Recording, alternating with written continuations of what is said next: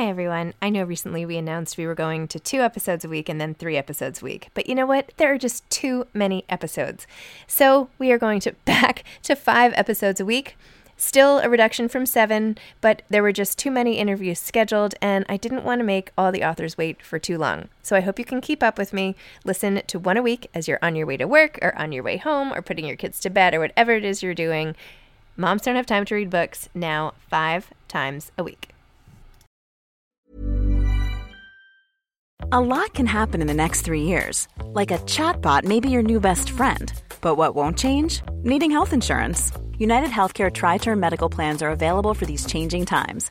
Underwritten by Golden Rule Insurance Company, they offer budget-friendly, flexible coverage for people who are in between jobs or missed open enrollment. The plans last nearly 3 years in some states, with access to a nationwide network of doctors and hospitals. So for whatever tomorrow brings, United Healthcare Tri-Term Medical Plans may be for you. Learn more at uh1.com. Mom deserves better than a drugstore card. This Mother's Day, surprise her with a truly special personalized card from Moonpig. Add your favorite photos, a heartfelt message, and we'll even mail it for you the same day, all for just $5. From mom to grandma, we have something to celebrate every mom in your life. Every mom deserves a Moonpig card. Get 50% off your first card at moonpig.com. Moonpig.com. Today's episode has been sponsored by J. McLaughlin. J. McLaughlin is a timeless lifestyle brand with incredible style and a spirit of connection. I am obsessed with J. McLaughlin and have been so honored that they are sponsoring my Zibbyverse tour. It just so happens that the tour goes to so many communities and areas of the country that have J. McLaughlin stores. And I love that the brand is philanthropic through J. McLaughlin's local and loyal programming. Host store events to give back to organizations that are meaningful to J. McLaughlin's local communities. I also love the fact that the clothes are just so chic. They make me feel polished and modern, and the best part is that most of the line comes in fabrics that don't wrinkle. I especially love the dresses, the cashmere sweaters, the other sweaters. You'll see them all over my Instagram. I typically tag at J. McLaughlin, and so you can check it out. It is absolutely one of my favorite brands, and I am over the moon excited to be working with them. In fact, I want to share the love with all of you. J. McLaughlin is giving 20% off new customers and listeners of my podcast with special code ZIBBY20, capital ZIBBY 20.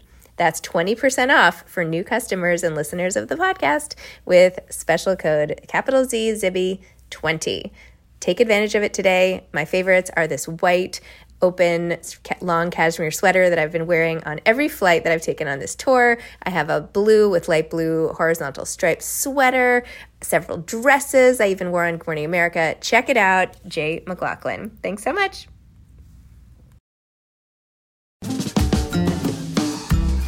Hi, I'm Zibby Owens, the creator and host of the award-winning podcast that you're listening to right now. Thank you so much, called Moms Don't Have Time to Read Books. It is a daily podcast, 365 days a year, and each day we talk to an author about all of the things related to their career, their book, their life, and more in 30 minutes or less, because who has time?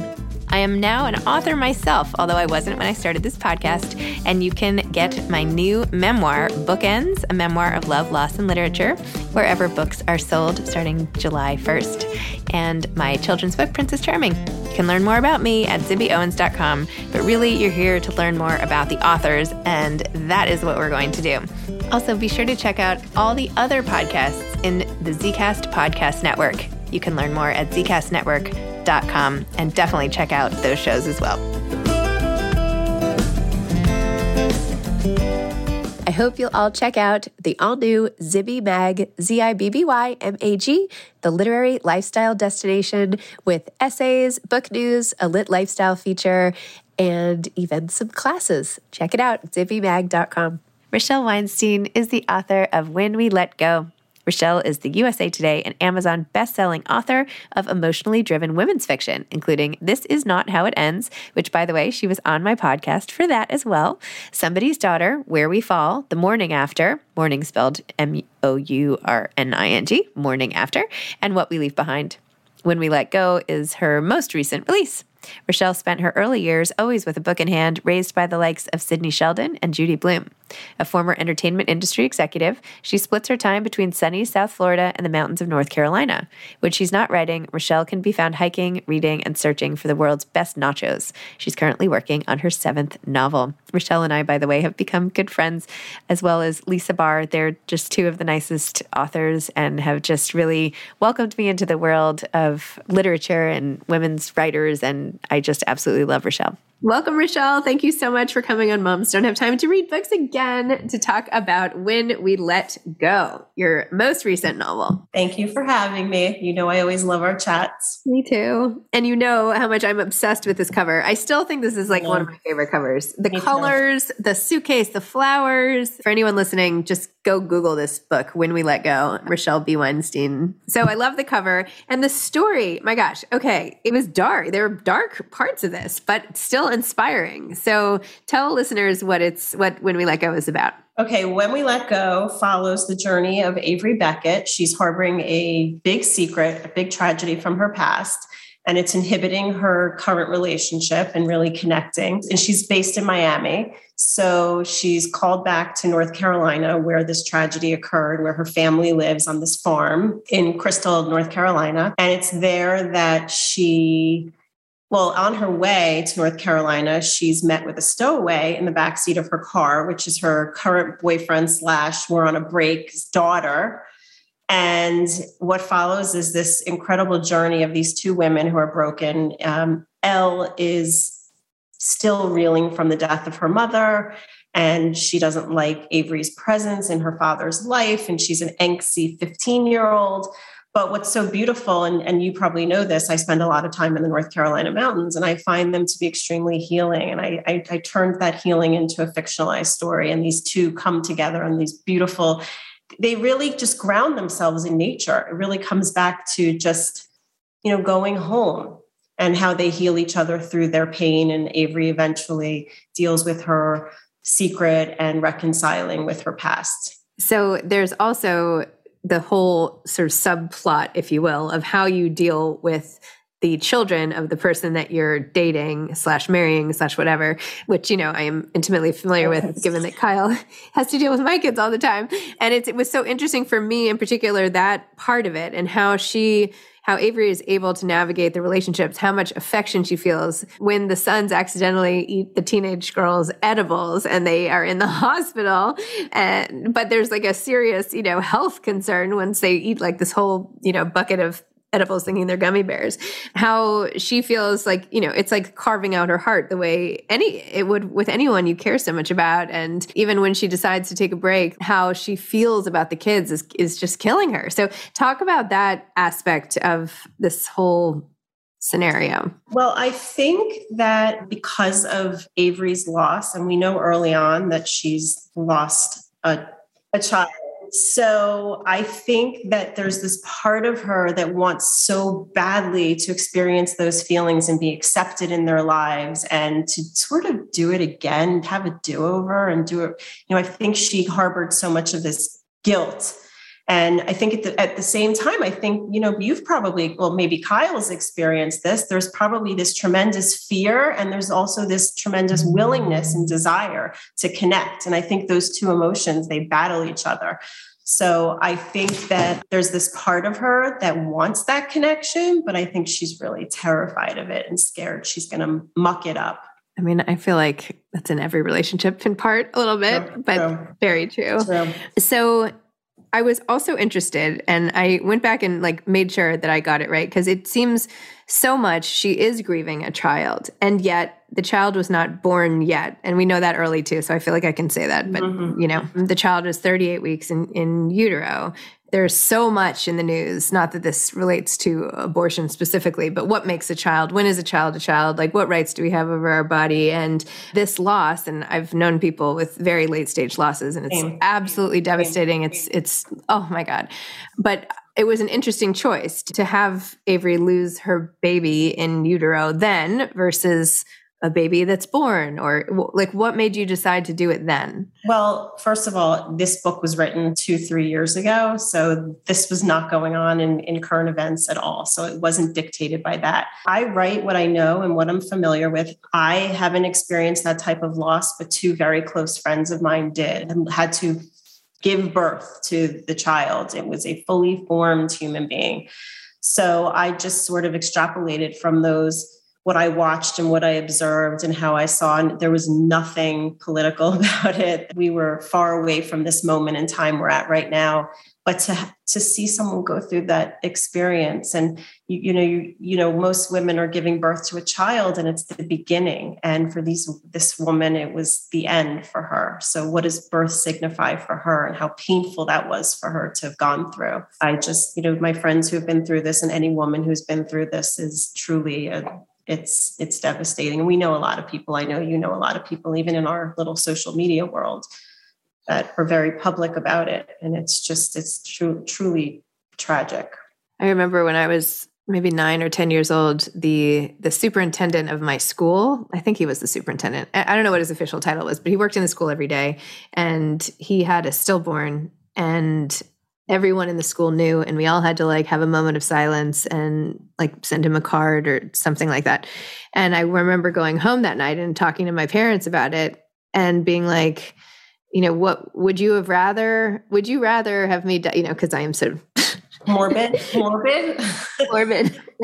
real, honest. I don't know. So I was like, would you have rather, if you had the choice, would you rather me die in childbirth as your child, or like now at age 10? Would it have been easier? What would have been easier for you? I don't know. That was a horrible question. So you were a journalist back then. How old were you when you were asking? I was like 9 or 10. I was 9 or 10. But I'll never forget this because my dad said, "Oh, now for sure," because I had the chance to get to know you. And I was like, yeah, but doesn't that make it harder that that you would know me and then lose me? And he was like, no. He said it would be easier now? He said it would be easier to lose. At 10. He would rather have 10 years because at least he would have had 10 years with me versus not the opportunity to get to know me at all. But that would be so much harder. That's what I thought, but that's not what he said. But no, I think that makes sense in some ways because you would rather have that time than no time at all. Yeah, I guess. Anyway, I don't know. I like never forgot that moment. We were like sitting at the dinner table. And yes, I have had, it's devastating when it happens, and it's just terrible. So you wrote it with so much. I also feel that people, we don't really, unless someone experiences something, it's very difficult to understand and empathize with feelings. And I know that there was I don't read my reviews. I'm very public about that, but Stephen will read me my reviews, and there'll be some people that there'll be some comments about, I don't even know what. And I know you've just had some experience with people writing things about, but I'm like, what? You know what? If you don't experience it, you just don't get it. We need to be the people that need to share those experiences and, build upon the empathy or gather more empathy in our world. So I think so. I mean, I posted that one comment on Twitter. I've tried to listen and not read my reviews. So I really only skim. And if I see negative ones, I skim to the next. And I've stopped after the first week or two. I'm just like, I'm trying not to even go there. You should have a designated person that reads your reviews. And if there's even the 1 stars, there's some 1 or 2, there's sometimes always, if there's something that's consistent, it's something to think about, for your next book. I know memoir is a little bit different and it feels much more personal, but I feel like sometimes there's some constructive criticism, and it's okay. We all have to deal with it. But I think that when you have that person who's, funneling it to you and sort of, curating it, so it's not as painful. I think it's, Stephen will text me and be like, you just got a great review, or be like, oh, you just, but I just think that the further away you are from it, the better you are. If you have somebody as the go-between. You're right. Okay. If anyone listening would like to read all my reviews and let me know. Let me know. By the way, I think that's Kyle's job. You need to tell him that. Oh, he's not a big reader. I feel like that would be very taxing. So losing an ex, parting with an ex in any way is something I think about a lot too, because where does that love go? When you've loved someone, when your paths diverge after this period of intensity, what happens with that? Does it evaporate? where does love go when there's nowhere to place it, or you decide you're not right for someone, or I don't know. So I spend time thinking about that. What do you think about that? I think that, I'm listening to you talk and I'm thinking about like, is she talking about her ex-husband? Or like, I'm thinking about like where this is going. No, I just mean I think about the whole course of my life, right? Which I like revisit writing bookends, but right. And not even romantic love, right? People that I've lost, like my best friend, like where that love, or like my grandmother, like where does the love go? Like, where does her love for me go? Like, where does my love for her go? Like, I don't know. This sounds ridiculous now. No, it doesn't. But I think you're very good at putting your love out there. You in bookends. We're gonna plug bookends right now. Oh, Rochelle. No, but you're very good at. I think there's many, like you said, there's multiple types of love. Familial love, friendship love, romantic love, and I don't believe that there's that one person, there's that one love. I think that it's very multifaceted. And listen, you're talking to somebody who I still have friendships with ex-boyfriends and people think it's weird. But like you're saying, where does that love go? I think at the root of love is oftentimes friendship and a mutual and possible respect for one another. So I think that it's okay to compartmentalize and to have those, those lost loves, those lost friendships. They're in our hearts, and they're always in our tears. Like I always feel that love is. I read a quote, and I wish I could remember it, and it'll come back to me later, just about how losing somebody is felt in our tears and our words. I lost my mom, and she's with me in every one of my books, and somehow, in some way, that love is through a butterfly. It's in something that she has said to me. So I think that they're all around us, and I think it's okay not to judge ourselves for that. I love that. I bring it up because I feel like Avery is grappling with this a lot. Like, what does she do with it? And anyway, I'll stop being all woo-woo this morning, but speaking my language though. Oh, okay. Ryan Reynolds here from Mint Mobile. With the price of just about everything going up during inflation, we thought we'd bring our prices down. So to help us, we brought in a reverse auctioneer, which is apparently a thing. Mint Mobile Unlimited Premium Wireless. How to get 30, 30, bit to get 30, bit to get 20, 20, 20, bit to get 20, 20, bit to get 15, 15, 15, 15, just $15 a month? Sold! Give it a try at mintmobile.com/switch. $45 up front for 3 months plus taxes and fees. Promo rate for new customers for limited time. Unlimited more than 40 gigabytes per month. Slows full terms at mintmobile.com.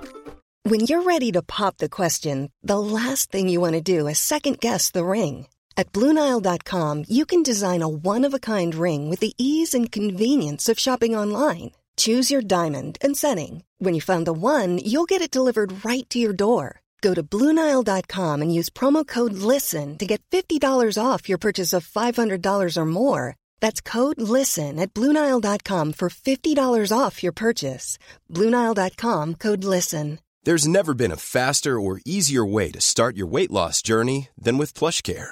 PlushCare accepts most insurance plans and gives you online access to board-certified physicians who can prescribe FDA-approved weight loss medications like Wegovy and Zepbound for those who qualify. Take charge of your health and speak with a board-certified physician about a weight loss plan that's right for you. Get started today at plushcare.com/weight loss. That's plushcare.com/weight loss. plushcare.com/weight loss.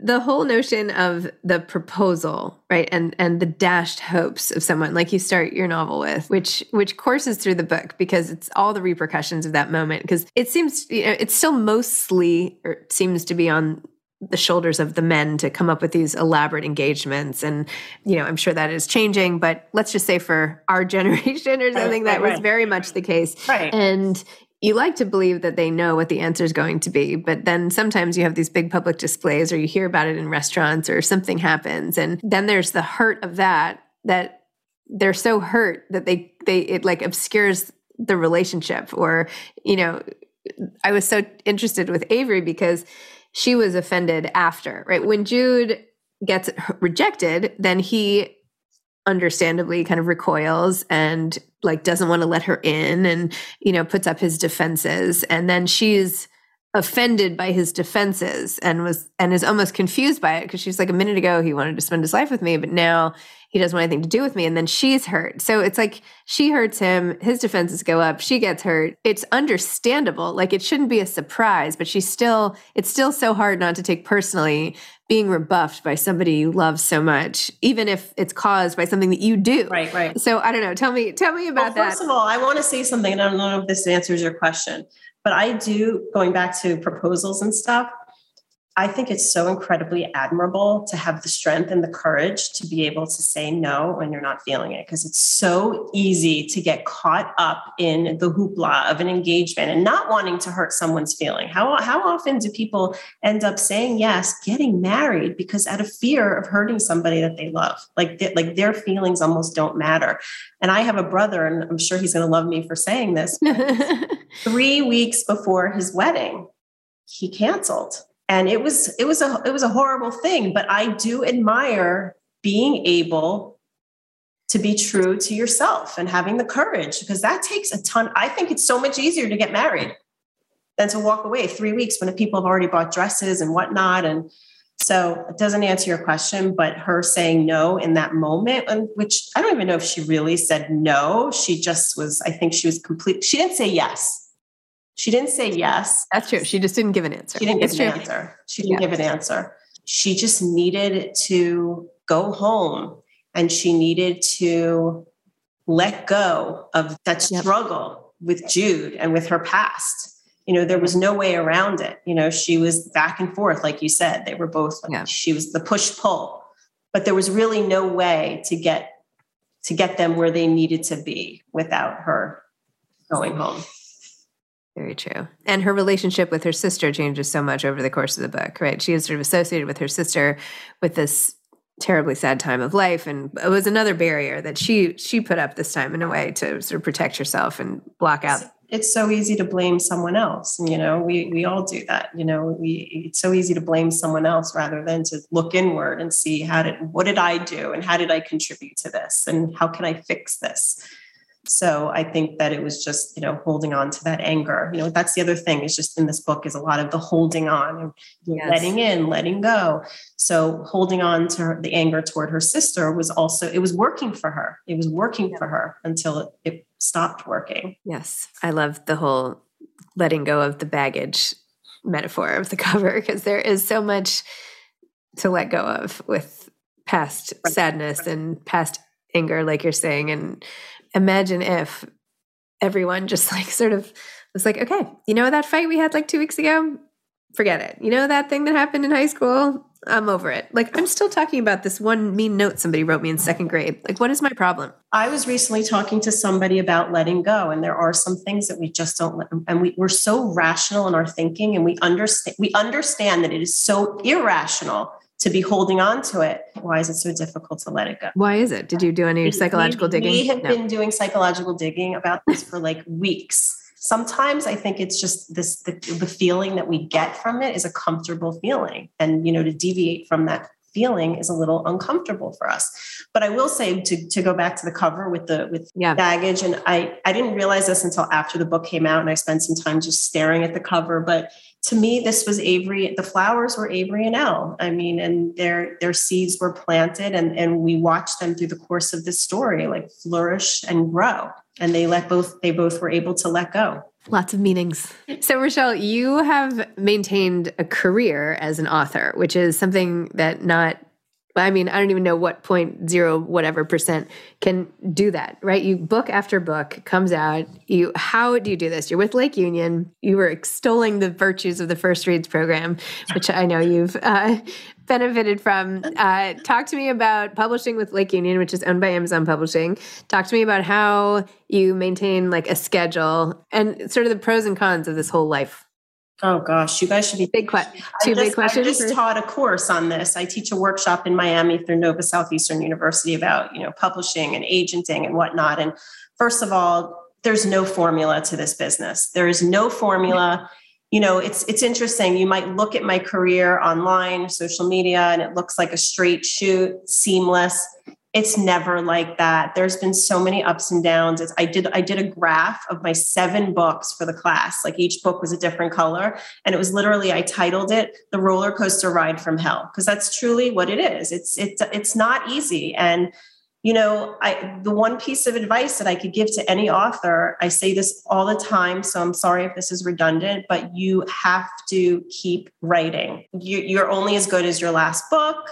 You just have to keep providing content to be relevant. If you're not writing, you have nothing, you're putting nothing out there. You're not building your brand. You're not building your audience. So, and not every book is going to stick. You're going to have, think about one of your favorite authors and you're like, I didn't love that one so much, but then they come out with the next one.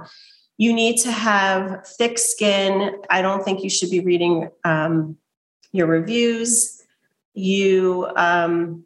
As far as my writing, my daily writing, I would, okay, so Lake Union, let me backtrack. So I love working with Lake Union because I self-published my first 2 books.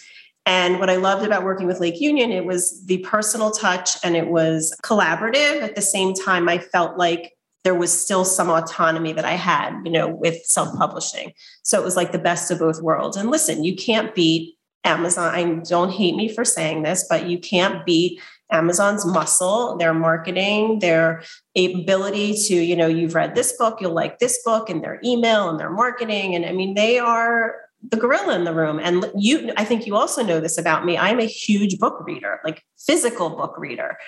And I love supporting the indie bookstores. And I think there is a way that we could all get along. And that could be a whole other, panel one day, but it's all for the good of readers and for books. So I just think there has to be some way that we could all work together. And I do try to do that with contests and whatnot. And I support indie. But anyway, I love working with Lake Union. I love my editor. They've already bought the last 2 books were not easily sold. There was a drag. There was a long backstory for this story that when I turned it in, it took like 5 months for them to get back to me. Why? Why? I mean, like anything, COVID, delays, a backlog. But, you think like someone who's already had like however many books, it wouldn't happen, but it happens. It happens to all of us. And the key is getting back up, dusting off your back, you put it out there. And then the next day you're out and about, you talk about, some of your struggles. And then the next day you're moving and shaking. And that's what you have to do. You can't harp it. I give it the 24-hour rule. I can be upset. I could be angry. And then I get back to writing. So the last book took them 5 months to get back to me. And then this book was my next one that's coming out in May of 2023. It took 2 seconds, 2 minutes. We turned in it was on proposal and first 50 pages. What is that one? That one is titled What You Do to Me. And it is a Rolling Stone reporter who is on the hunt behind the story behind a famous love song. And it's a dual timeline, 70s, 90s. And I'm really excited about this one. Oh, that's so cool. Yeah. But it's not, but to end that, it's not easy. And you know this yourself. You're going through it right now with your books and the ups and the downs and the excitement. And it's never as great as it looks. It's never as bad as it looks. It's just, it's the nature of the beast of this business. And I will tell anybody that wants to become an author that they just have to keep moving forward and just not giving up. Totally agree. And then look, one day you're Lisa Barr, our mutual friend who we adore, and she hits the bestseller list. You hit the New York Times. Yes. The New York Times. Amazing. I don't think I've ever, well, that can't be true. It was one of the most excited I've ever been for a friend in my life. I was so excited for her. Well, it was also one of my closest friends to become a New York Times bestseller, but to see how Lisa worked so incredibly hard and to see the fruits of her labor, like that was just so satisfying to see. Yes. Yes. Yes. Yeah. It wasn't just like, it didn't fall from the heavens. It was well earned. Rochelle, thank you. I could talk to you all day. I know. And I hope to see you again. I'll be in the Miami area in November 19th, 20th for the Miami Book Fair. Okay. So I will see you. See you there. All right. All right. Bye. Bye. Thanks for listening to this episode of Moms Don't Have Time to Read Books. Don't forget to follow me on Instagram at Zibby Owens and at Moms Don't Have Time to Read Books. Also sign up for my newsletter at zibbyowens.com and sign up for my virtual book club and meet lots of authors on Zoom every other week. Thanks so much to Steve and Ryan at Texture Sound for the sound editing. And thank you to Morning Moon Productions for providing this fantastic intro and outro music.